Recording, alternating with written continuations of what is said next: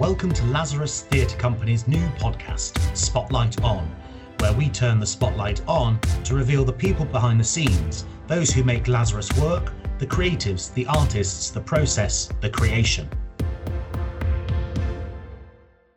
Hello, I'm Ricky Jukes, Artistic Director of Lazarus Theatre Company. And I'm Gavin Harrington-Odedra, producer of Lazarus Theatre Company. Hello, Gavin. How's your week been? It's been good, thank you, Ricky. How's yours? Yeah, all right, I think. It's been fine. It's a bit of a weird one this week, though, isn't it? Because it's coming up to the year anniversary of the message to not go to the theatre, which wasn't quite the closing of going to the theatres. It wasn't the closing that we kind of hoped for. It was we didn't hope for, but we needed the message, didn't we, the instruction, but advised not to. So it's a bit of a strange time, actually, because I think there's also the year of exhaustion, maybe, the year of, oh God, it's been going on for a year now, but it just feels a bit strange this week going into should have been our final week of Hedda Gabler rehearsals into our second show of the season last year. So it's all a bit weird. It's all a bit weird. And I don't quite know what to do about it, because I'm not sure there is anything you can do about it, to be honest. No. It's all a bit strange. But I watched a piece of theatre over the weekend, and it's been a while since I saw a piece of theatre online. I think the last thing I saw was the Kings of War from the International Theatre of Amsterdam. So it was nice to see something new, because it was new. It wasn't something I'd seen before. So that was nice. It was nice to, I keep saying nice, stop saying nice. Nice. So I enjoyed being able to watch something. But yeah, it's not the same as it is being in the space with the performers. And of course, I think it's that. Of course, there was a few bits and bobs, wasn't there, between lockdown 1 and 2, show wise, and that all felt strange and odd and weird, and But you know what? That might not offer an answer, but I think sometimes you just have to acknowledge it's happened, because then by acknowledging it, then maybe that is part of the dealing with it. So whereas ignoring it and pretending it didn't happen, maybe that's not very useful. So yeah, very very strange. But spring is in the air. I watched the Countryfile lambing special last night. That was wonderful, seeing all the little lambs coming out of their mums. And it was all very wonderful. Spring is definitely in the air. And I have got a bit more of a spring in my step, actually. It does make a difference, doesn't it, when it's sunny and the daffodils are out. And, don't worry, I'm not turning into a Disney princess. I'm going to start singing the bluebirds. But it does make a difference. So it's a strange week. But like you say, it's about new beginnings and starts, like you said, about a new piece of theatre. It's maybe it's the new one. How's your studio? It's going well. Yeah, it's serving me well. Thank you. Today's guest commented on how professional it looked prior to recording. He was very surprised that I wasn't in a studio. So I'm pretty proud of that. He doesn't have my view, but that's probably a good thing. Brilliant. So talking about this week's guest, we'll move on from the studio viewers. Maybe listeners, maybe what we need to do is take a picture, and we could post that along with the post. Just so that everyone can see Gavin's studio and my big whiteboard. We might talk about my big whiteboard another time, but we're moving on. So this week we're talking to lighting designer and a very long time collaborator of ours, Mr. Stuart Glover, everybody. Stuart is a freelance lighting designer based in London. He's working across the UK and further abroad. Stuart's work ranges across all forms of lighting design through theatre, dance, immersive productions, film, and artistic light installations. Yes. Stuart began his Lazarus collaboration with our production of Shakespeare's The Merchant of Venice, which played at the Jack Studio Theatre in 2013, everyone. Feels an age ago. Continuing on the Shakespeare theme, Stuart then lit Richard III, which of course was directed by your good self, Gavin, at the Blue Elephant Theatre. And then we did an Our World at War rep, which was essentially Troilus and Cressida and Coriolanus playing a rep with each other at the Tristan Bates Theatre. Those productions, of course, was in 2014. Stuart was on a roll and returned in 2015 for Revenge's Tragedy, again directed by Gavin, and again playing at the Jack Studio. That seems to be our home from home, doesn't it? This collaboration. And then he also lit Henry V, which was directed by myself at the Union Theatre. In 2016, Stuart was back, this time for something quite a bit different, actually, to what had gone before, Brecht's Caucasian Chalk Circle, which played at the Jack Studio Theatre.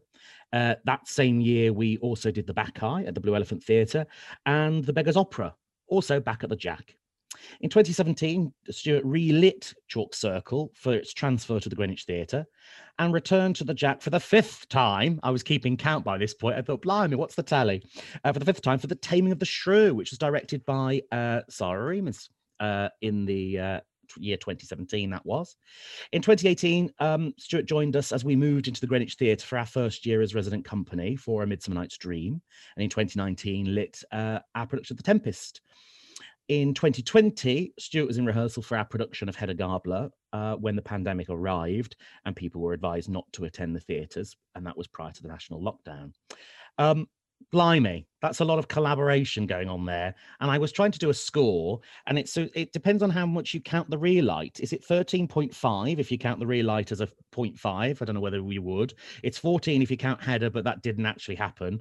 So maybe it's 15 productions if you count transfers or relights, shows that didn't happen. You must be exhausted, Stuart. Hello and welcome. I am. Oh, it's like, this is your life, isn't it? All of that. It felt there's quite a lot going on there. Wonderful. First of all, Stuart, how are you?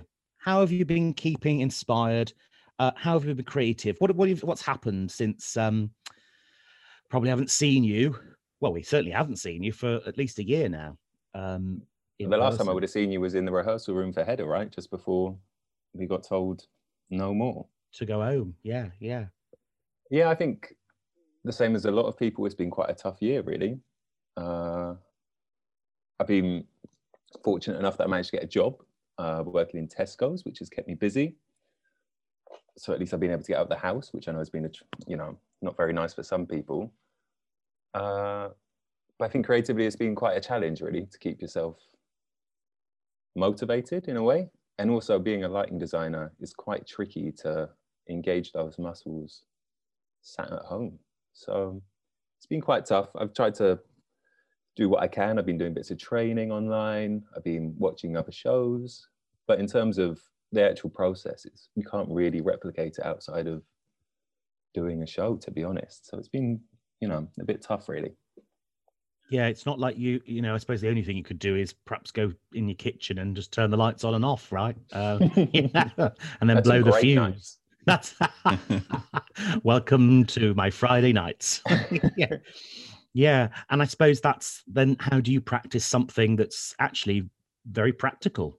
You need to be in the space and seeing it, I suppose, seeing bodies in the space as well and how that whole thing works. Yeah, I think especially in terms of theatre, it's kind of almost impossible to replicate outside of that. I mean, I've been doing stuff to music, for example, just to keep my brain going, but you're never going to replicate the same idea of trying to create something on stage whilst you're just messing about on a laptop, to be honest. Yeah. Even with models, I imagine that's quite difficult, because even if you had a theatre model, putting torches and things in it, again, welcome to my Friday nights. But, sometimes I do. I mean, it sounds mad, doesn't it? And it probably is a bit mad. But I have done that with a set model, is put some torches in there somewhere to see what happens with shadows and beams and stuff like that. It just gets a bit crazy when you start putting incense in to see what it looks like with a bit of haze. And that really is when you've probably got too much time on your hands. Burning sage around your model box. Yeah, which is very dangerous. I wouldn't do that. Foam board tends to go up quite quickly. Before we came on recording on air earlier, we were just sort of checking in, weren't we? And we talked about lighting design generally, really, because the whole idea of this podcast is to try and turn the spotlight onto the people and the process that audiences don't normally get to see. We might do a Q&A or something, but you never really get into the detail of that. But yeah, I sort of posed the question earlier, or we certainly had a little idea of, is what does make great lighting design? What is great lighting design for you as a lighting designer? So I think there's an intrinsic feeling that great lighting design normally goes unnoticed, as in it's kind of a background piece. And you only really notice it when it's not done very well, is kind of what's assumed. But certainly as my career's developed, I've just felt that maybe that's not entirely true. Lighting design's probably just as integral a part of the process as anything else, apart from maybe actors. They are quite important. And especially, I think, as a company, looking back at the work we've done and how the importance of lighting design has changed through that period is quite interesting. So when we look back to some of the early work we did, so Merchant, for example, it's very film noir. It was very subtle in many ways. It was only, I think I've used maybe 2 cuts of gel the whole time. And obviously inside of that, there were moments that were a bit more stark or a bit less conventional. But as we've gone through, I would say from Chalk Circle onwards, certainly it's become a much more integral part of the general scenography of your shows. Yeah, I would say so. There's something about, I guess in some ways, you know, when you think about it, it depends on where it comes in.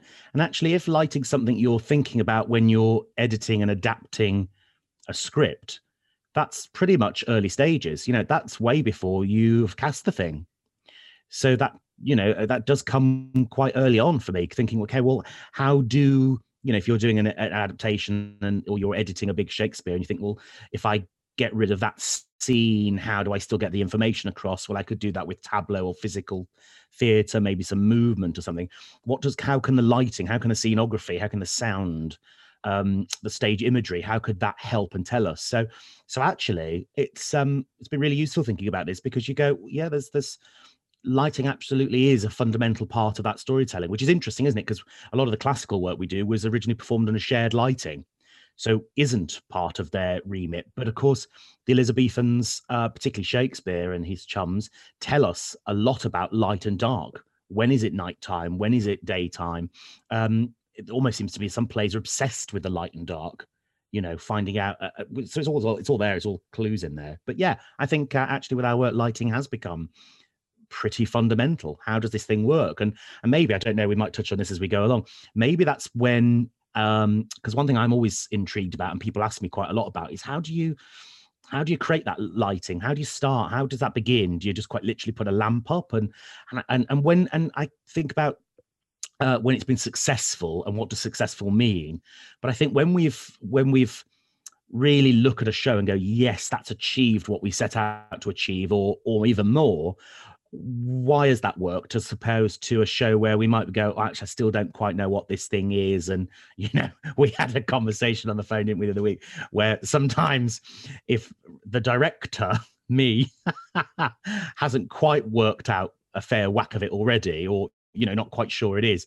I think the word that was used was torturous, that sometimes the process can be torture, because we're sort of shooting fish in a barrel, I think is the phrase, isn't it? Something about a fish in a barrel. You know what I mean? But anyway, we'll tap into that. So yeah, you've kicked us off really. We're into trip down memory lane land. So it did start with Merchant of Venice back in 2013. And so you've talked a bit about the film noir stuff. What else do you remember? Because that was the first time working with us. So I certainly remember that. I don't know whether you do, that meeting at the Nash, you know, which sounds very exciting, yeah. But actually we were just in the bar with a coffee chatting, weren't we? But yeah, what do you remember about all that time ago? A pond pump exploding? Oh, yes, that happened, yes. I remember, yeah, from the meeting at the Nash, it's really interesting, actually. I think that whole process was really fascinating, to getting to know you and how you work. Merchant of Venice, I just remember, all I remember is just us sending each other images relentlessly of what we thought this thing was going to look like. And the Jack, I think it might have been the first time I'd worked at the Jack as well. I think just learning how you worked was really interesting. I think that's part also when you look back at a show that might feel a bit less successful, whatever that success thing is actually, is I think that's when it reminds me of, you do have to go through that process, because actually some of the shows you think, oh yeah, we know how each other works. Yeah, we know. Yeah, we know. And you then get to tech and go, oh, actually, we haven't had a conversation about this, have we? And sometimes that can be joyous. And you go, actually, we've done that by osmosis. But the truth is you haven't. You've done it through conversation and sharing. And actually what I've certainly noticed as a director over the time is when those shows are less successful, it's because I haven't shared. And very often that's because I don't know. Yeah. And then if I don't know, how else is anyone else going to have a clue? But yeah, I certainly remember that, just sharing lots of images. And I think in those days, we were just emailing them, weren't we? Just emailing them back and forth, our in tray full of hundreds of pictures of film shots or art installations or street lamps. I remember sort of street lamps sort of lighting down an alleyway or something with lots of haze and lots of, because that's always part of the gig, bit of haze. Lots of men with umbrellas, lots of, silhouette, a lot of your classic film noir, really. There was just a lot of black and white imagery, which I think came across actually in the final product. You could see. Yeah, the steam. Just think about steam. So that, you're one of the first lighting designers that I think you could have a conversation about smoke design and haze design, rather than people just going, oh, just whack it in the corner and turn it on 30%. Actually, what's the quality? Where does it come from? Is it steam? Is it smoke? Is it burning smoke? Is it haze? Is it morning haze? Is it, so actually sort of think about the quality of all of that. And of course, there's only so much you can do with a hazer and just turn it on, mate, and see what happens. And then we go for it. Put a fan behind it, see what happens. Yeah. But of course, that's then part of that experiment, isn't it? Like working that out for each show, each venue you go into. And of course, yes, we had the famous pond pump explosion, which listeners can tune into the podcast with Saoirse about that, which we cover the Titanic production. And then next we did Richard III, didn't we, over at the Blue Elephant Theatre in 2014. What do you remember about Richard? How was that? Richard, I remember first time in the Blue Elephant with you guys, which is just a completely different space to the Jack, right? It's a completely different way of lighting, I guess. The Jack is a beautiful little space, but it feels slightly cramped as a designer in terms of you haven't got much room to throw light around, whereas the Blue Elephant certainly feels you can create bigger shapes with your lights. I remember quite clearly, I think there's a production shot of it, of just Richard in a spotlight surrounded by people in silhouette, and just you wouldn't be able, it would be much harder to achieve something like that in the Jack. So it was really interesting being able to work in a completely different way. And we tried to take over the whole space, right? We tried to change the color of the lights up to the bar and everything like that. It was really interesting. Yeah. That was the bit where we started to get, I suppose, a bit kind of how can we make this whole experience part of the show? So as the audience entered the theatre, the performance had already kind of begun, really, hadn't it? I suppose that's the point, that actually as they collect their tickets, the show's already begun.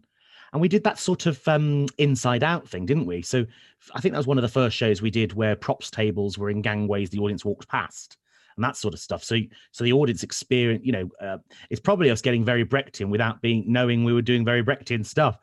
But, that kind of idea of seeing corridors that you wouldn't normally see, or the devices of how to tell a story. And what was that, Gavin? Tell us that the initial idea about taking over the whole building for the show. Well, it really was about the experience. It was about you've just walked all the way from the station to the Blue Elephant Theatre, and for the next 2 hours you are immersed in this world. So people collected their tickets from the box office, they went upstairs to the bar because the bar is above the theatre. And Stu had rigged all these LEDs in the theatre, so it looked completely different. If you've been to the Blue Elephant before, the bar did not look like it had ever before. And we had a timed music playlist which built.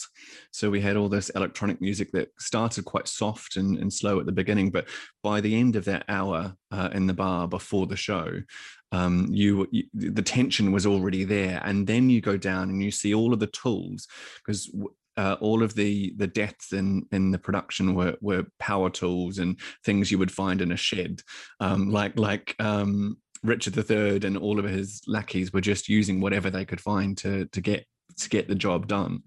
So you see all that on the table as you go through after an hour of this tense music upstairs, and then you sit down, and we had audience members on stage as well. So this is the first time I think the Blue Elephant had audience members on stage. So you were completely immersed in it, and then someone brings out a power tool to kill someone. Like, it could happen. Like, you were sat next to the throne, so at any moment someone's sitting in that throne or someone's being dethroned. So it was all about kind of creating that tension, I think. And I think Stu was able to incorporate that from the moment the people stepped into that bar. Yeah. There was definitely a rusty saw somewhere, wasn't there? It I always certainly remember was. walking past a rusty saw. I thought, oh, and I remember one audience member spotting this rusty saw on a props table, turning to her friend saying, "It's not going to end well." And I thought, well, that's fantastic. That's the best way of summing up Richard III. I like it. Yeah. Yeah. And trying to have that, it's always tricky, isn't it? With that, when you're in, effectively, it might be a co-production, but you are in somebody else's house. So when you start doing all that front of house stuff, putting lights in and music, and I remember some of the staff said, "Oh, it's too loud," and there was bits and bobs going back and forth. But of course, the team were really, really supportive, and we had to just find the middle ground of that. But it is a bit. I don't know whether other theatre makers experience this, but it's quite tricky because you can pretty much do what you want on the stage, but as soon as you start veering into other areas of the building, people start to get a bit funny about it. And who knows, one day we might have our own building where we can do what we like to all of the rooms, and rusty saws are plenty. Maybe, I don't know. Yeah. And it's interesting, Stu, that people think black box theatres, well, I mean, not everybody, but certainly people have said to me, well, it's just a black box, isn't it? It's just the same room. It's just a black box. But actually, when you look back over all the black boxes we've been in, they're not the same at all, are they?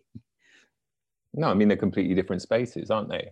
I mean, the Greenwich in itself is just like an enormous black box, right? See, the way we use it anyway, it feels that way. But yeah, they all have their own unique challenges and their own things that make them, exciting as well. I think the Blue Elephant's just a lovely big stage for the kind of work you do. Yeah, it was a brilliant.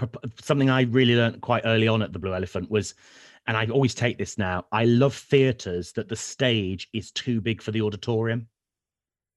And it feels to me like that's the right way round, rather than a huge auditorium with this tiny little performance space. I sort of feel there's something wonderfully intimate because you're quite close to the action, but at the Blue Elephant, but there's something quite epic about the width of it because it's wider than the seating bank. You feel all of a sudden you're in the plains of Troy, or you're in the battlefields of England, or I mean, of course, you're not literally there. It's a theatre play, isn't it? But there's a suspension of disbelief because of the size of it, and that's quite important, isn't it? Scale is interesting. Talking to black boxes, so then we went to the Tristan Bates, which really is, I find, I've always struggled with the Tristan Bates. I'm going to put that out there, listeners. I've always struggled because it's not just a black box. It feels like I think I finally, it took me a while. I think we got a bit of it on Coriolanus. And then it wasn't really until Edward II, quite a few years later, that I went, it's a concrete bunker. That's what it is. You see the breeze block, you see all the piping from other uses and all of that sort of thing. And it actually feels very bunkerish, even though it's on the ground floor. But yes, we did together in 2014, we did Troilus Cressida and Coriolanus in Rep. OMG, why didn't someone tell me that's not a good idea? What do you remember of that time, Stu? I think it's interesting you talk about the Tristan Bates in terms of, because yeah, it does feel like a bunker. It definitely has that feel for it. But it's also a very strange shaped room. Talking about how the Blue Elephant gives you that width to play with and the sense of depth, because half of the stage, well, not half, but a bit of the stage is around a corner, isn't it, in the Tristan Bates? Yeah. Yeah, it's good. Again, it presents its own challenges, which is exciting. What I remember of Troilus and Cressida was, for a long time, a lot of talk about one of my favorite things, which is angle poised lamps, which eventually disappeared to replace by a birthday party cake and balloons and things like that. Coriolanus, I think, standout to me was the square. And I think that the real delineation with tape around the floor of this is the playing space, and people outside the playing space watching in as observers, other actors, I mean, was, again, just slowly nudging yourself into Brecht without really thinking about it, weren't you, at the time?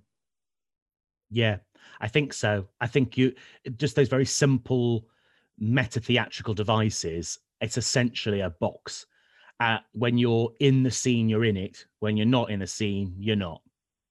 Is actually such a simple playing game that we used to do in rehearsals all the time. But I think Coriolanus was one of the first. I mean, we've done sort of this before with painted floors and things, haven't we? But I think the LX tape thing was a relatively new thing in that actually instead of painting it and making it look like something, why don't we just literally use what we have in the rehearsal room, and it's literally a white LX tape square. Yeah, and angle poise lamps hopefully one day will come in, but there's been several shows we've talked about angle poise lamps that they've never happened. Although we'll get to this in a mo, but there is a project, further down the line in the future that could entirely be angle poise lamps. That might be the starting point. I just think cabling. That's all I keep thinking, cabling. But anyway, we could get to that bit. Yeah. And of course, so we had Troilus and Cressida, which was this first half. And I think in my head, I'd made it make sense in that it was the age of innocence, then an interval, and the age of experience. So you had the Trojans in this sort of silly birthday party where the table collapsed at the end as the Greeks sort of penetrated the bunker that the Trojans were living this blissful children's party with punch and party rings. I certainly remember the party rings, lots of food. The mice were very happy with that show. And I think the boom in the mouse population in Covent Garden had nothing to do with copious amounts of food everywhere. And then in the I think it was a 9 o'clock slot. It's quite late to start a Shakespeare tragedy. Blimey, what were we thinking? But it was Coriolanus, and it's quite brutal. And I think that's where we started to understand that space. And someone said to me, one thing I like about your work is it's quite site responsive. And I just nodded and smiled and moved on. But actually, it's a couple of days later, you go, yeah, it is actually, isn't it? Doesn't all work have to be site responsive? In that you are in this building. What does this building then say? And how does the play respond to the space? Which sounds a bit daft, but it took a while to sort of maybe clock into that consciously. I think it's because once you're in that space, because we don't hide anything with big pieces of set or anything, then inevitably we're either going to see the space or we're deliberately going to try and hide the space to make it feel bigger, which is something that we often try and do. But if there's nothing hiding the space, then you're going to have to react to it in some way. Yes. And actually, I've seen work at the Tristan Bates where they have sort of rebuilt the interior and you go, okay, maybe this is a bit more flexible. But yes, when you're working in a space that, or in a way that strips all of that back, you've got to respond to where the doors are or the textures of the wall and the concrete in that case. Yeah. How, I don't think we ever talked about this, but what's the pros, cons of lighting a rep where the rig is the same? So I think this is such an interesting thing that I learned working on this rep with you, was that the two shows were inherently completely different as well. You already touched on it, but the innocence and naivety of Troilus and Cressida with the birthday party and all of that. And then Coriolanus was brutal. It was very stark, very violent as well. And I think trying to put both those shows on with the same rig, I mean, it just has to be very flexible. And we had no turnaround time either, obviously. So we couldn't change things between the shows. So it was one rig for both. It's just planning, really. Same as everything. It's just logistics, just trying to make sure you're ahead of the game. I think it was quite remarkable, actually. If any listeners want to check this out, you can go on our archive page on the website to see the production shots. You certainly people who would come to see both, because of course they were separately ticketed, so people could come to one or the other or both on the same night. And it would be really interesting people who would see the two on the same night go, actually, it's still an empty room, but there was actually a massive change. The huge party table had gone in effectively 15, 20 minutes, and this whole other world had been created. And essentially, and I suppose this goes back to the conversation we were having at the start about how what makes great lighting design is you can change the atmosphere. You can entirely change the tone of a room. 20 minutes with a bit of light and a bit of haze. It sounds daft. I certainly remember, I don't know whether you remember this, Gavin, that we went to a do once at a theatre that will remain nameless, and a certain director of a certain company that will remain nameless, who, when I was introduced to, they very flippantly went, "Oh, it's all smoke and mirrors with you." and sort of walked away. And and that's always stuck in my mind. Maybe I should let it go after all this time. But you go, actually, you completely actually misunderstand what it is. It isn't all about smoke and mirrors, but literally there is something you can do with shapes. There's something you can do with light that entirely tells the audience it might not tell them location or logistics or time period, but it might tell them tone maybe, or style. It's so informative, isn't it? Lighting is really, really powerful. Such a powerful tool to use in the theatre. Yeah, I think especially, I mean, if you look back at those, I haven't looked at the production shots for a while, but my overriding memory of them is there's an image of Cressida in a party hat with huge pink backlight looking, so it just looks gorgeous. And then the one that I think of when I think of Coriolanus is them having a fight in the middle of a square, and it's just those two people, and it feels, the feeling between those two images is completely different. And like you say, they're just 20 minutes apart, really. And what a cracking company to be able to do those two. I mean, God, that's mad. I'd never do that now. I'm sure you were exhausted as well, but they must have been knackered. Yeah, they're two quite different but quite bulky plays. Quite a lot to get your head around, because the one company of, I think it was about 16, 17 actors were in both pieces, with varying differences in size of role, but are still present, still on stage all together all the time. It's still part of that thing. Yeah, we were mad. We were young and unafraid. What's the lyric from Les Mis? I don't know, but crazy.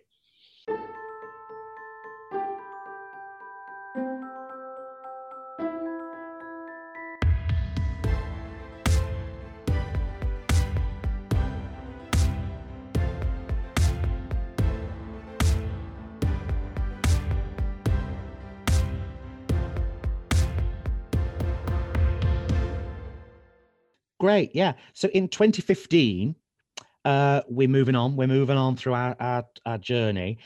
We were back for Revenge's Tragedy, which again, we were back at the Jack, a home from home by this point, surely. And also Henry V at the Union Theatre, which was a brand new space for us. We'd never been to the Union before. What do you remember about that season, those two pieces? Revenge's Tragedy, I remember a huge gold disc on the floor that took a long time to paint and then was scuffed up almost immediately. Yep, I remember repainting it.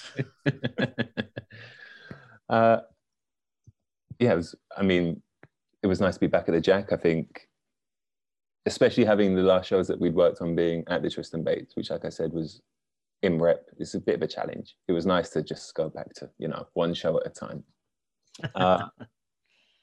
And then the Union, I remember just being really exciting. It was like because it feels much, much bigger, right? And the way we set out the audience as well just felt like a completely different space. Everything I'd seen at the Union before, I'd never seen it used that way. So that was really exciting.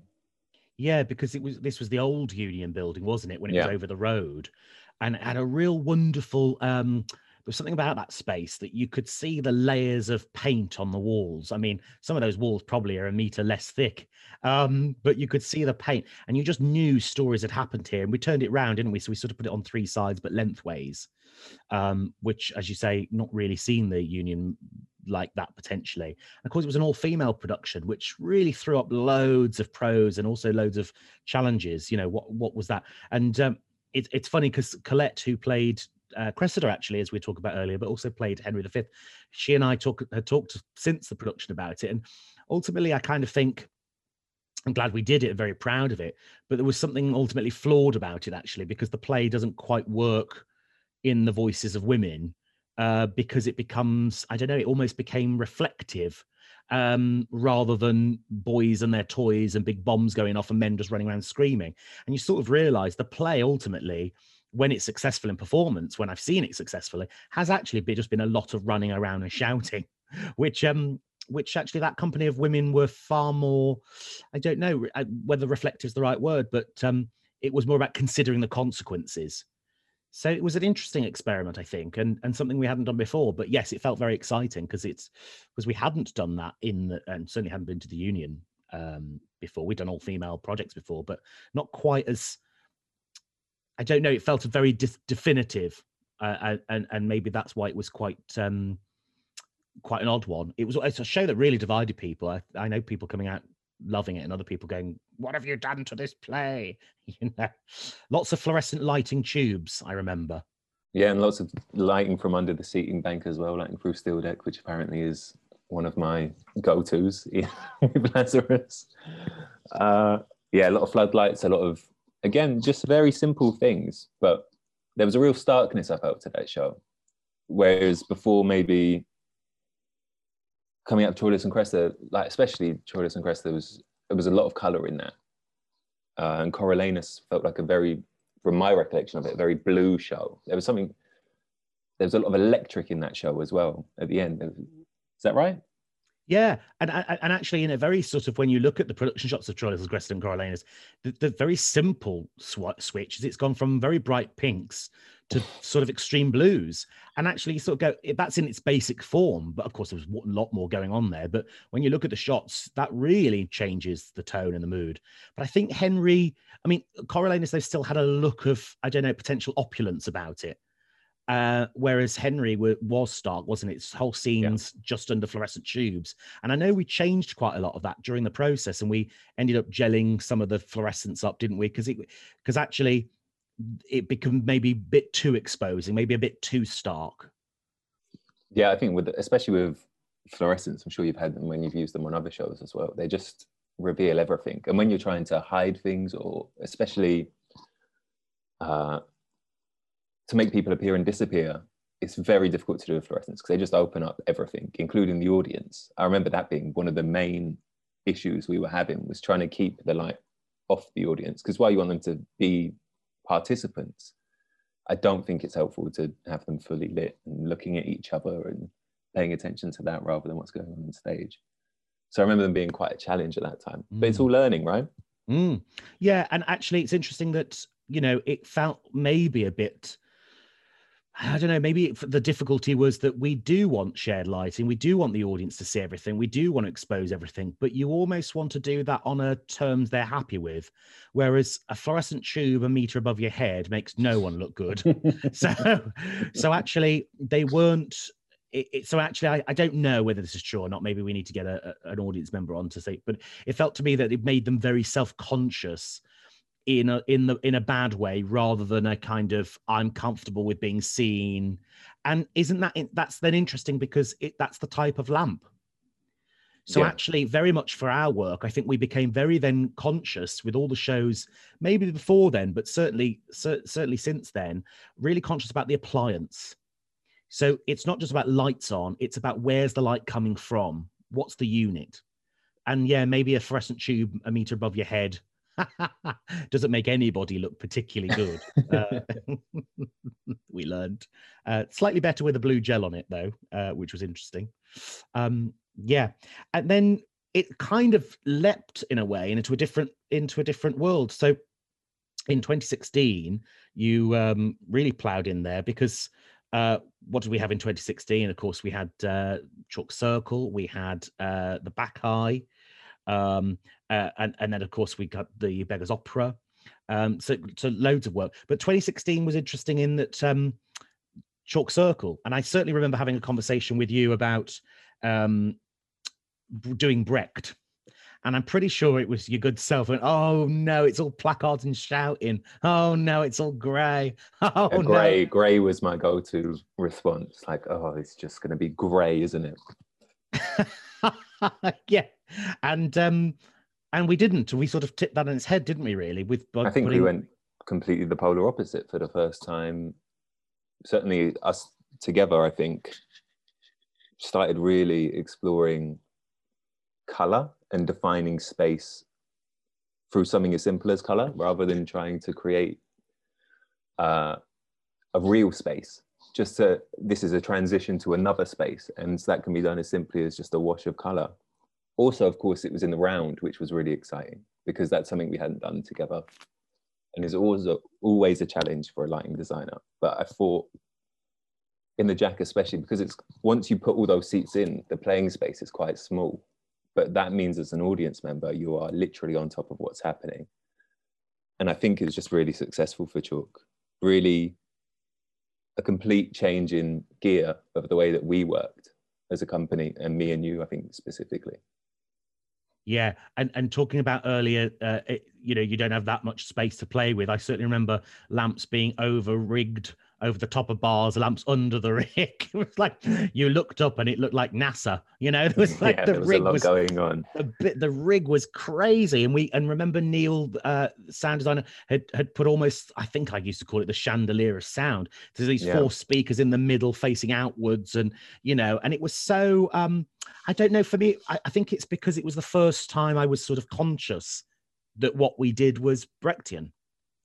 Yeah. So, you know, looking at Brett going, well, yeah, we have actors on stage all the time, or we get changed on stage, or, you know, we do all of that. What's so radical about this? And of course, that was in complete ignorance, really. And it was when you actually sort of realized what that was in context to and in antithesis to, we go, yes. And there is something wonderfully empowering when you go, we do this and it is a thing. It's not just a thing we do, it is actually a thing.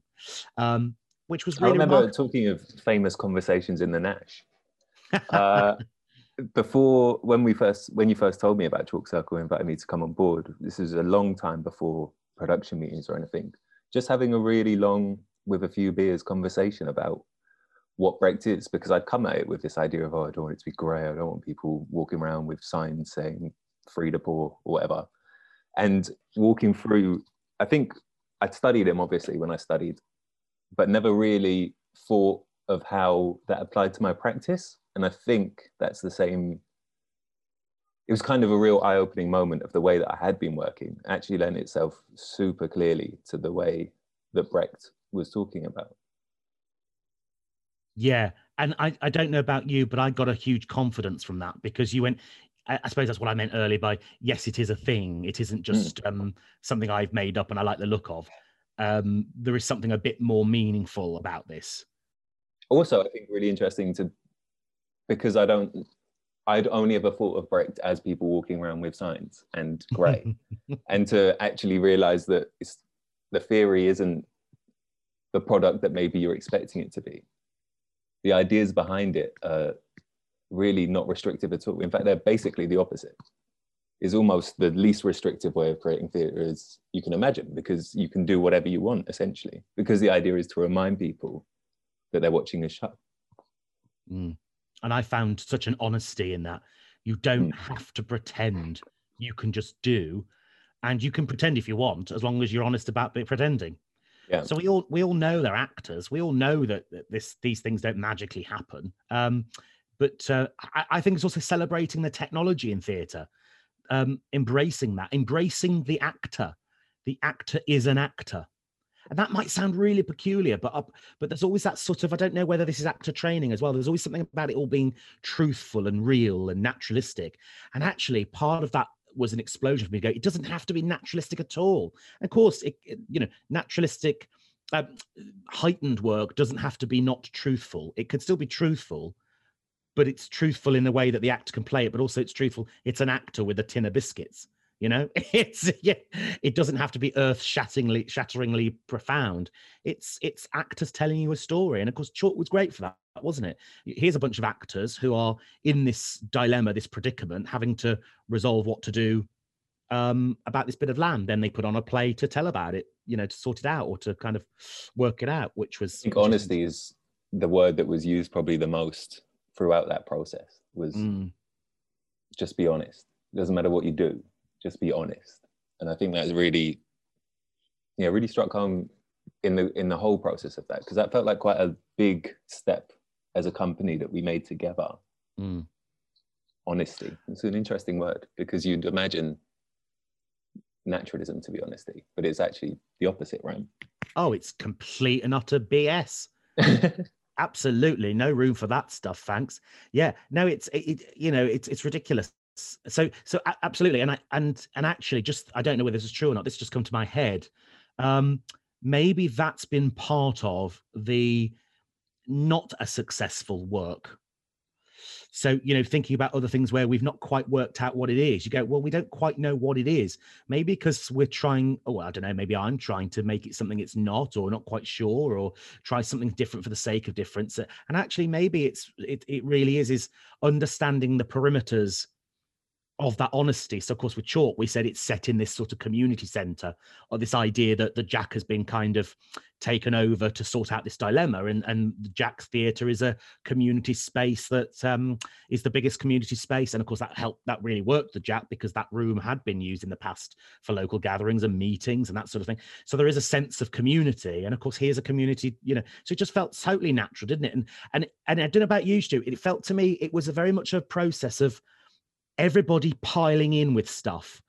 Literally sometimes Saoirse, the designer, would just come in with stuff, and she go, I bought you some stuff, and you go, I don't want any more stuff, the room's full of stuff. But what was brilliant about that is then no one was precious about what was discarded. We all just went, it's a community centre, get some boxes, put a bait, what are we going to do? And brilliantly, it felt like the play started to reveal itself to us. Well, how are we going to do the baby? Well, if it's in a community centre, it could be one of them dolls that you practice that CPR stuff with. Yeah, great. And so it sort of pennies started dropping. And I think, I don't know, this might be going off on a tangent now.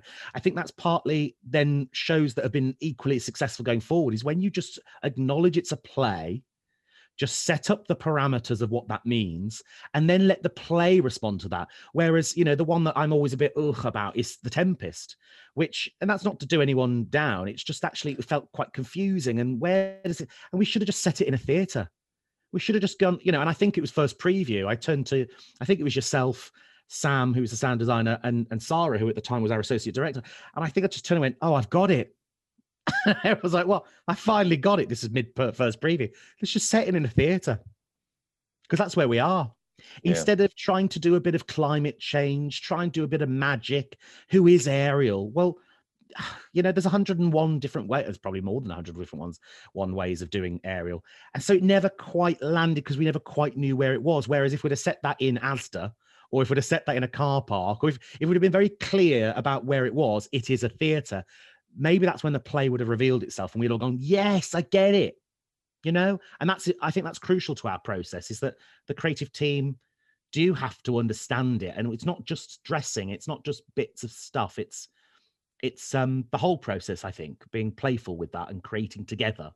Yeah, well, it's collaboration, right? I mean, that's how you get success as a company, is everyone pulling in the same direction. It doesn't take much for that to become a bit obscure. And I think once you've obscured something for yourselves as an audience member, it's going to be 10 times worse. Interestingly, about The Tempest, I think the play itself is talking about how the play reveals itself with Chalk Circle. The Tempest is almost the polar opposite, right? Because throughout the script, it's like, we're here. And then 4 lines later, you can be somewhere else, or the moods change drastically, or someone enters and it's a completely different space, because the island itself is ever changing. So I think it's a trickier play to try and manipulate in that way. Whereas, like you say, if we had just read it and said, oh, this is it, we're here now, we're here now, we're here now, just listen to what we're being told. Maybe that could have revealed itself earlier, but hindsight, Yeah, and that's certainly not to do anyone's work. It's there's some wonderful bits about it, but there are moments. I do certainly remember that being a tempestuous, see what I did there, process, in that kind of not really knowing what it is. And with only 3 weeks rehearsal, you sort of do have to have a very good hunch to drive toward, because you don't have much time to find out by osmosis. You sort of do have to, in that regard. But sure. But also in 2016, God, there's so much, isn't there? Also 2016, we did the Bacchae. So Greek stuff, Greek drama. And I was really intrigued to find out what is there a difference? Because there might not be. What's the difference, if there is a difference, of lighting early modern text? So, the old Shakespeare and stuff, and then doing something like Greek drama, which was a project that Gavin created, that was devised but with relatively contemporary but poetic language, and then Brecht, which is pretty much modern day English. Is there much difference? I think specifically to that project, it was super interesting, right? Because obviously Greek work, normally you're thinking chorus line and then specific moments acted out, but the chorus are integral to bringing the story along. But inside of the show that we made was individual soliloquies as well from people. So it felt very, I remember for a long time we struggled with where it was, what it was. And we ended up building these huge, can you remember these huge goalposts, essentially, rugby stands with lights all along them? Yes.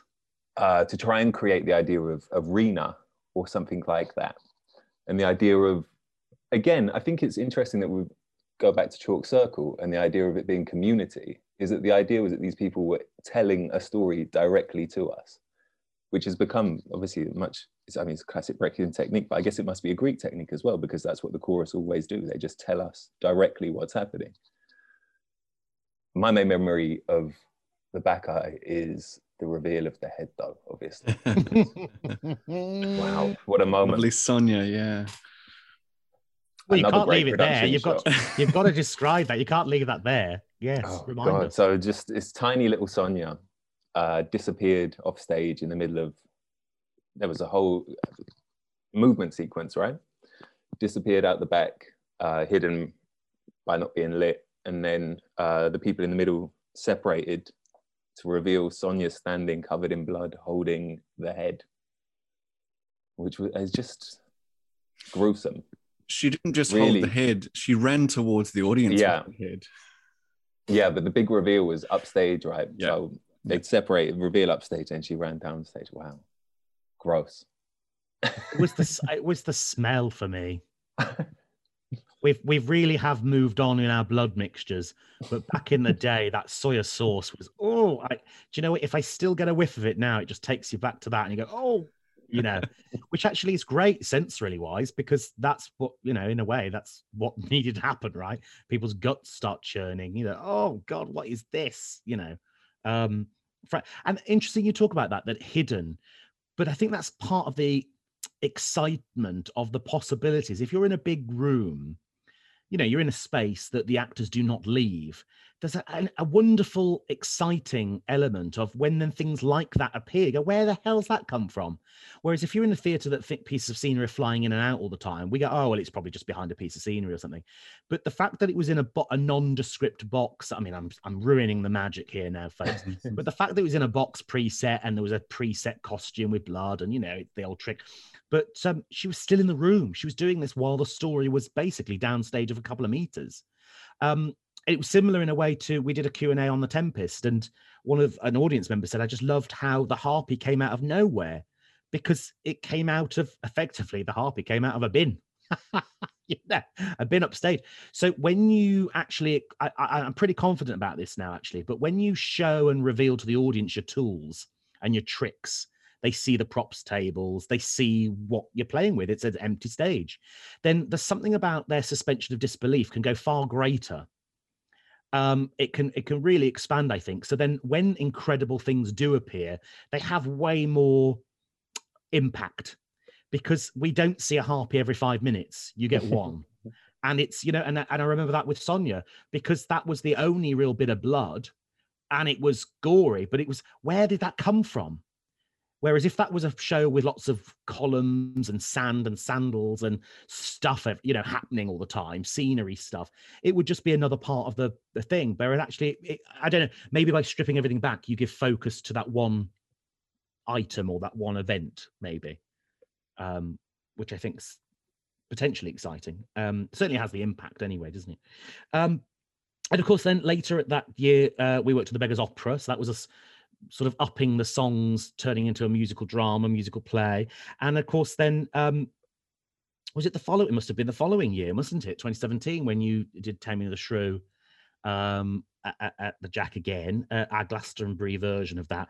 But because time's against us, annoyingly, I'm just going to skip to Dream and the Tempest, really, because they also felt, I don't know, to me anyway, they felt like another bit of a milestone, because we were at the Greenwich. And of course, we'd dabbled at the Greenwich before because of the Chalk transferring for a week or so. But here we were making work for that space. And you referred to it earlier, it's just a bigger box, right? And I wonder whether you could share your thoughts about the pros and cons of the bigger box. Yeah, I think if we go back just really quickly to the transfer of Chalk, was the revealing of, so if you go into the Greenwich, normally it's all masked off with soft drapes to look like a traditional end-on space with, you know, you'd think it was a box. But if you strip all that back, there's a really strange diagonal wall that cuts across the stage, which creates an entirely different shape. And I think it's the honesty again, right? It's like, this is where we are. This is the building we're working in. Was really, it's just key. It's key to the way that we work as a company anyway, I seem to think. So when we get to Dream, what was wonderful about Dream, I think, was the little light puppets. Just adding in something completely new that we hadn't done before, which sounds like it's lighting design, but it really wasn't. It was someone else's job. But really interesting way of working, because I never would have thought of it myself. Really beautiful. And again, production shots of that really capture the moment of, there's, you know, 7, 8 people holding essentially a tiny little lamp, but you can't see them, but you know they're there. And that's what's really interesting, I think, about this honesty idea, is that we know that they're being held by actors, but actually you have the ability to just accept that that's not what's happening. Yeah, I think that's this is good, isn't it? Because it reminds, because that's something else I really acknowledge, really, is we do all of this in the pressure of a rehearsal process, and then a very normally fairly pressurized production week. You know, you're losing time going through your fingers, and we don't very often get chance to debrief. And we talk about it and we go, oh, we must debrief. Let's all meet up and go for it. And then things happen and people go, oh, I'm on another show, or, you know, I've had enough of you, or because we've already spent a long time with each other. But you sort of, I don't know, maybe weeks, maybe sometimes months afterwards, maybe years, you kind of go, oh yeah, that's what that was. That's what makes that work. And and we did this within our production with Macbeth in 2020, is just get rid of everything. Get rid of everything. The pros arch can come out, everything. And of course it throws up problems. How are you going to get the Ghost of Banquo on then if you've got nowhere to hide behind? Of course it brings up issues there, but I think there's something, again, wonderful about that suspension of disbelief. Here are the tools. There are actors, there are props. That's a play. We're going to be very honest about that. Then what we have normally, what I call the Pandora's box moment, the bit where we push the big red button and it all starts, and on comes the haze, and then, you know, all of that. So we know now this is the storytelling theatre-y bit, but we've not hidden anything. Everything's here. Everything's in front of you. You might just not see it all the time. And then when we do bring it out the box, you know it's there. Our production Lord of the Flies, there's a pig head on stage as you walk in. So then you know there's a pig head. But when the pig head was actually using the play, people would sort of jump. But you already knew it was there. So it's a really interesting way of laying out your tools, your props and everything beforehand. And then of course with Dream, we sort of then went, right, we can totally open this space out, and we started to play with the architecture of the building, didn't we? So we had that hex. Well, did it end up being a hexagon, a pentagon, an octagon? I can't remember how many sides that blooming thing had. It had lots of different sides at one point. But that central playing space, and starting to, one thing I was really excited about, certainly with the residency, was being able to create work for somewhere you call home, so that you can test the boundaries of that. I wonder if that makes a difference to you as a lighting designer about that site responsive stuff, and whether that makes much of a difference or not. I think once you'd established yourself as having a home there, the way you started using the building was really interesting. When I think of The Tempest, taking out part of the stage, revealing the pit underneath and using that as an entrance and an exit was super exciting. Lighting from underneath the stage, all of that stuff was, you feel like you can't do that in someone else if you're not a resident there in some way, because it's a big ask for the in-house team to help you out and do that. It's a big ask to put it back as well afterwards, which is the thing that most people don't forget, is once these are over, you have to return it back to how it should be. Yeah. Normally at midnight. Yeah, right, exactly. After the pubs have shut, unfortunately. I think as a lighting designer, it's just, once you manage to get your hands on a place, I think the first show you do in any space, you'll learn so much about what you can do and what you can't do, like what's possible and what isn't possible. And obviously you're constantly trying to push those boundaries to try and create something new and exciting in that space. I think of the Jack, some of the different shows we've done at the Jack. I mean, I don't know how many we did, 6, 7 together there. And they all feel completely different to me. None of them feel the same, which is quite incredible, really, because we don't bring in a whole load of gear every time. We use what's there, we just use it differently. And obviously, I mean, the bigger space you get, the more opportunity you have to mess around with it. which has been really fun because we've just done, again, I think the shows that I've worked on there all seem completely different, apart from festoons, always. Always a festoon, which is just really the festoons waiting for the Anglepoise lamps to take over. I think that's what's happening there. A string of Anglepoise lamps. And a massive shout out, actually. You're totally right to raise that, I think. Massive shout out to technical managers at the Greenwich, Adrian, Nathan, and now Kaz, because it is a lot to ask. And you know, and in a contract, I hate that when people go, oh, well, let's just look at your contract. And you go, oh, we're humans. Can't we have a conversation? But, you know, they've been massively supportive in that, seeing the building, you know, and I'm sure in their heads at times they go, oh my God, go away. Like, stop with these ideas, will you? But I remember even with Header, when we were doing, what were we, I think it was, maybe it was when we were doing Salome the year before, and I'd had an idea about Header, about chipboard flooring. And so I got a bee in my bonnet with a set model, and I ran down to the tech box, a tech office, and Kaz was like, oh God, he's back again. Here he is. But it's so interesting going in there. Was it Kaz or maybe it was Nathan? There's just something about going into the space and talking about this chipboard and people not saying no. People saying, yeah, we'll just have to factor in some glossing time because obviously chipboard's going to come off on people's feet and we don't want that. So, and it was just blooming brilliant because you went, there's a group of people here who want this to be brilliant. There's not people, you know, hanging on, dragging their heels, no neckheads, because you can't create theatre with neckheads. Well, you can, but it's not very exciting. And actually, you know, sometimes you take that for granted. And I don't actually, because those three individuals were just fantastic at opening, literally sometimes opening the doors. You know, the whole idea of taking the orchestra pit out. Yeah, I mean, we would have been in other theatres that said, no, of course not. And I do know of other companies who saw The Tempest who asked to take that, and they did say no. So there is something about a residency that goes, yeah, we're going to do this, and we are going to take care of it, and we are going to put it back. But they love that ambition. And seeing your work as a lighting designer go, I get it now. I know why we took that floor out, because look at that. That's exciting. Audience members walking in going, oh my God, there's a massive hole in the floor. You know, that's when you start getting that theatre buzz. You know, you start getting that energy.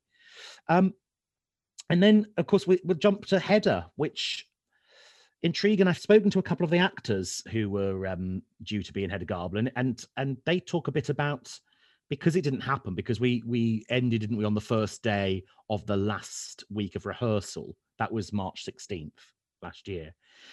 There's a strange feeling because they never got their final rehearsal room run through. They never got their first preview or opening night or indeed closing night, which I think actually maybe we don't acknowledge, but that is that's part of the process. They're milestones in a actor's creative's journey.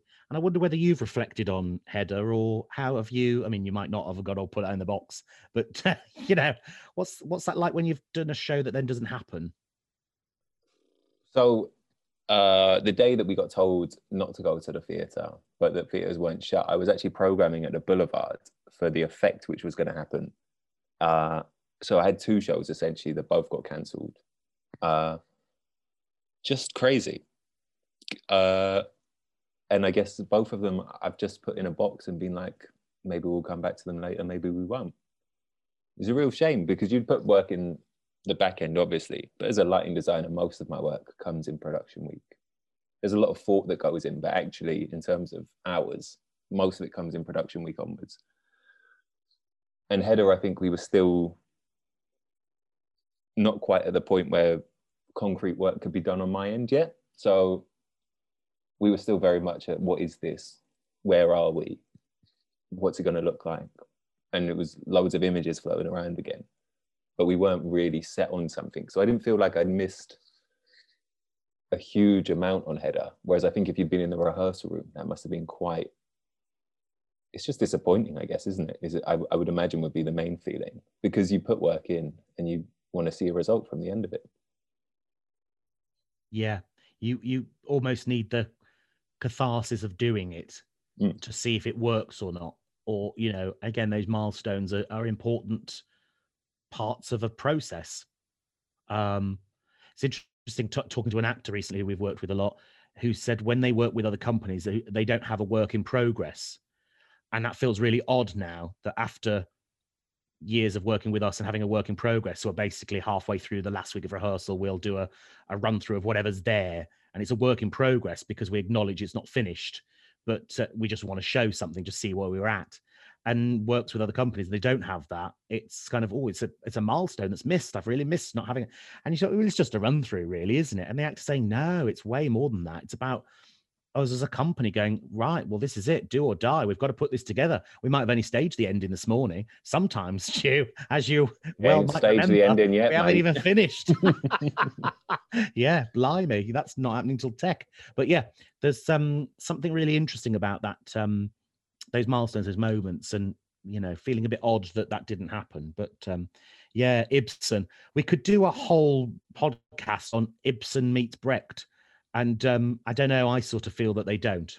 So like they're sort of polar ends, and that was a hard one to wrangle, really. But I'm pretty sure I'm pretty convinced there could be a Brechtian version of an Ibsen. You've just got to butcher the bugger, There needs a serious adaptation change, the same story, but anyway, won't bore people about that because we're not doing it. But there we are on Header.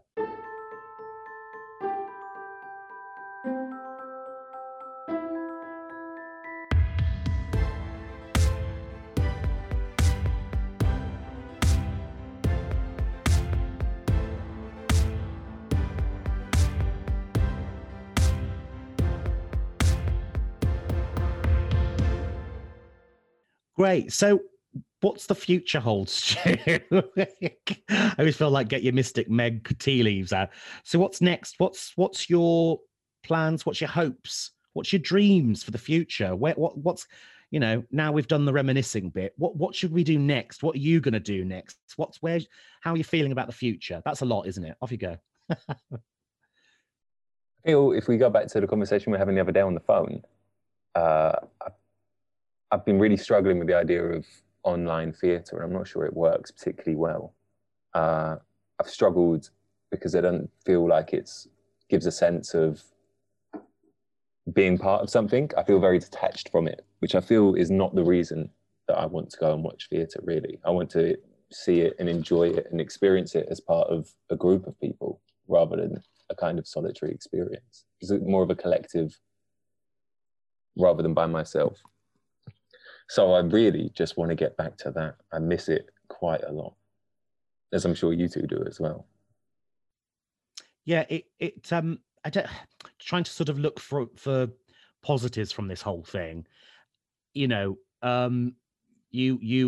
obviously know, and I'm not sure the listeners do, but I'll just say it anyway. Before Macbeth, I was already sort of tinkering on the verge of kind of let's just throw this towel in, because where are we going with this? What are we doing with this? This isn't easy.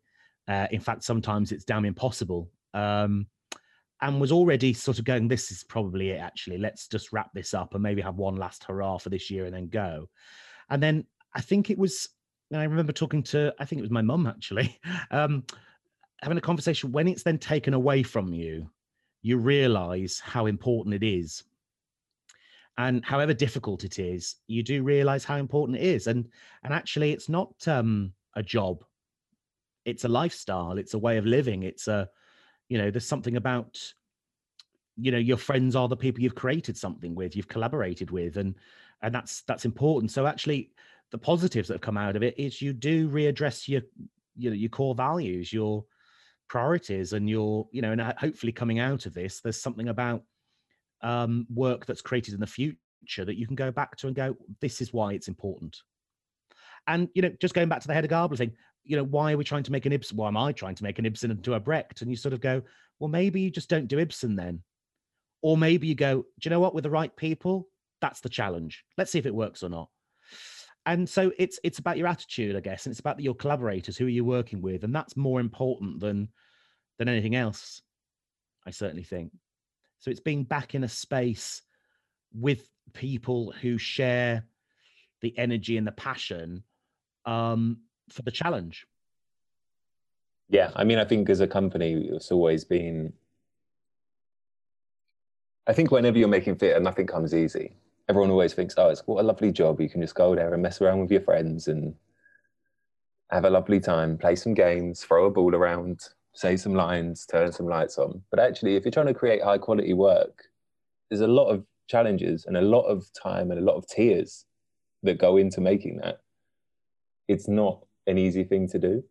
So when you surround yourself with other people that are just as determined to try and create something, it's a really, you end up creating really tight friendships with those people, because you go through a lot of hard work, a lot of emotions. You're on a journey with them. It sounds super cliche, but you do.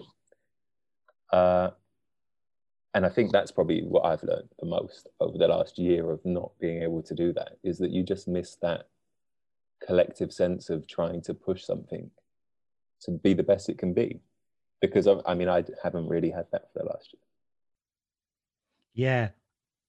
Yeah, totally. And it reminded me of, I've never really been one for meditation or yoga or, sort of my own well-being type stuff, but the English Touring Theatre have been absolutely wonderfully supportive of not just to us as a company, but other companies on their Forge project. And they did a well-being session, which I attended. And I thought, oh, blimey, this is going to be all sort of incense, which of course I only use for set models, but to create haze effects. But that, I thought it would all be a bit come by R, and actually it was wonderful. And I realized actually there was an exercise we were doing, and I was writing, and I looked up at the screen, and the other people on the call were very emotional, some people crying. And I thought, yeah, we've not really dealt with what this weird period of grief has been. We've lost something, but we don't quite know what it is that we've lost. But do you know what's really, I think that's useful, but what's probably more useful is to acknowledge that and then go, okay, how do we then focus on those positives for the work that we start to build when we come back? And so actually, in a way, it feels to me that our 2022 season will be the Lazarus greatest hits, in terms of bringing those creatives back into the fold. You go, let's get back together on this and be and appreciate those because of the person a bit more. That's the relationship, that's the collaboration. And angle poised lamps, we've got to get an angle poised lamp in there after all these years. And so we might have something up our sleeves, mightn't we? We're talking about doing maybe a piece that has digital tech in and stuff. We can't really talk more about that because nothing's signed yet, so it's all speculation. But yeah, I think it's definitely one for angle poised lamps. So it's about getting back in the room, isn't it? It's about collaborating. It's about, and maybe, I don't know, this sounds a bit daft, but I've spoken to another designer, the lovely Sorsha, about let's just start throwing images back and forth. Let's just get some foam board out. Let's, and in a way it's difficult because, as you say, it's speculative. It's not, we need the task in front of us to do it. And actually, let's use this time to sort of recheck in. So she's sending me pictures of all sorts. I can't tell you, but it's great because you go, yes, we're fueling each other. And that's what it's about. We do have to fuel each other. It is that collaboration. Talking about collaboration, Gavin, over to you for the 60-second challenge. Yes. Stand by, listeners. Yes. Okay, Stu. So if you haven't heard this before, the rules are simple. There are some quick fire questions. I'm going to ask you them as quick as I can, and you answer them as quick or as slow as you want. But we want to get as many through in the 60 seconds as possible. I'm quite competitive, so I'm going to really I do not doubt that. I do not doubt that. So we've got a clock here that you can see just to add to the drama of it all. You can pass, but it won't add to your final score.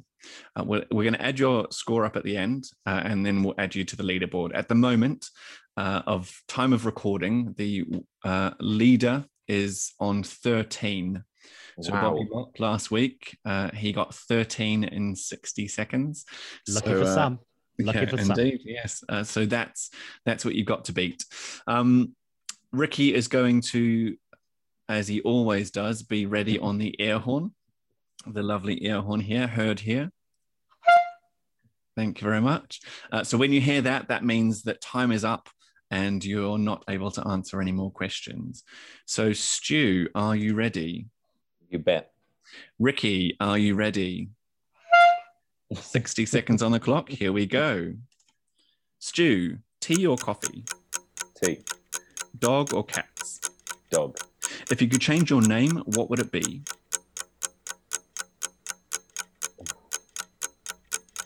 Oh, John.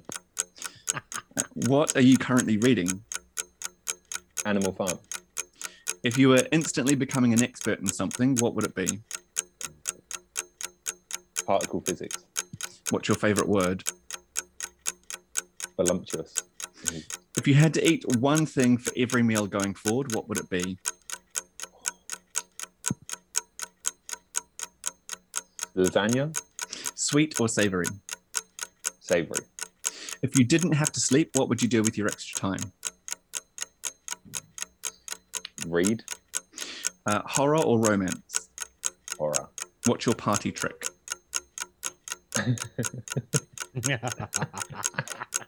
Us. Oh, that's time. That is time. Okay. Oh, no, we'll never know what the party piece is. Stu, how many do you think you got correct? 9. Not correct. How many do you think you answered? 9. Yeah, I got answered 9. I don't know how many I got right.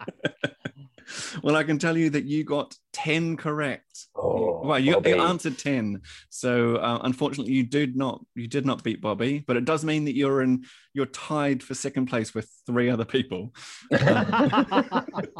With everybody else. Congratulations. Now, that's what I call ensemble collaboration. Indeed. You see, it's the same score as Your everybody air else. horn work was wonderful, by the way. Well, I've had extensive practice, one would say, reading to that as you like.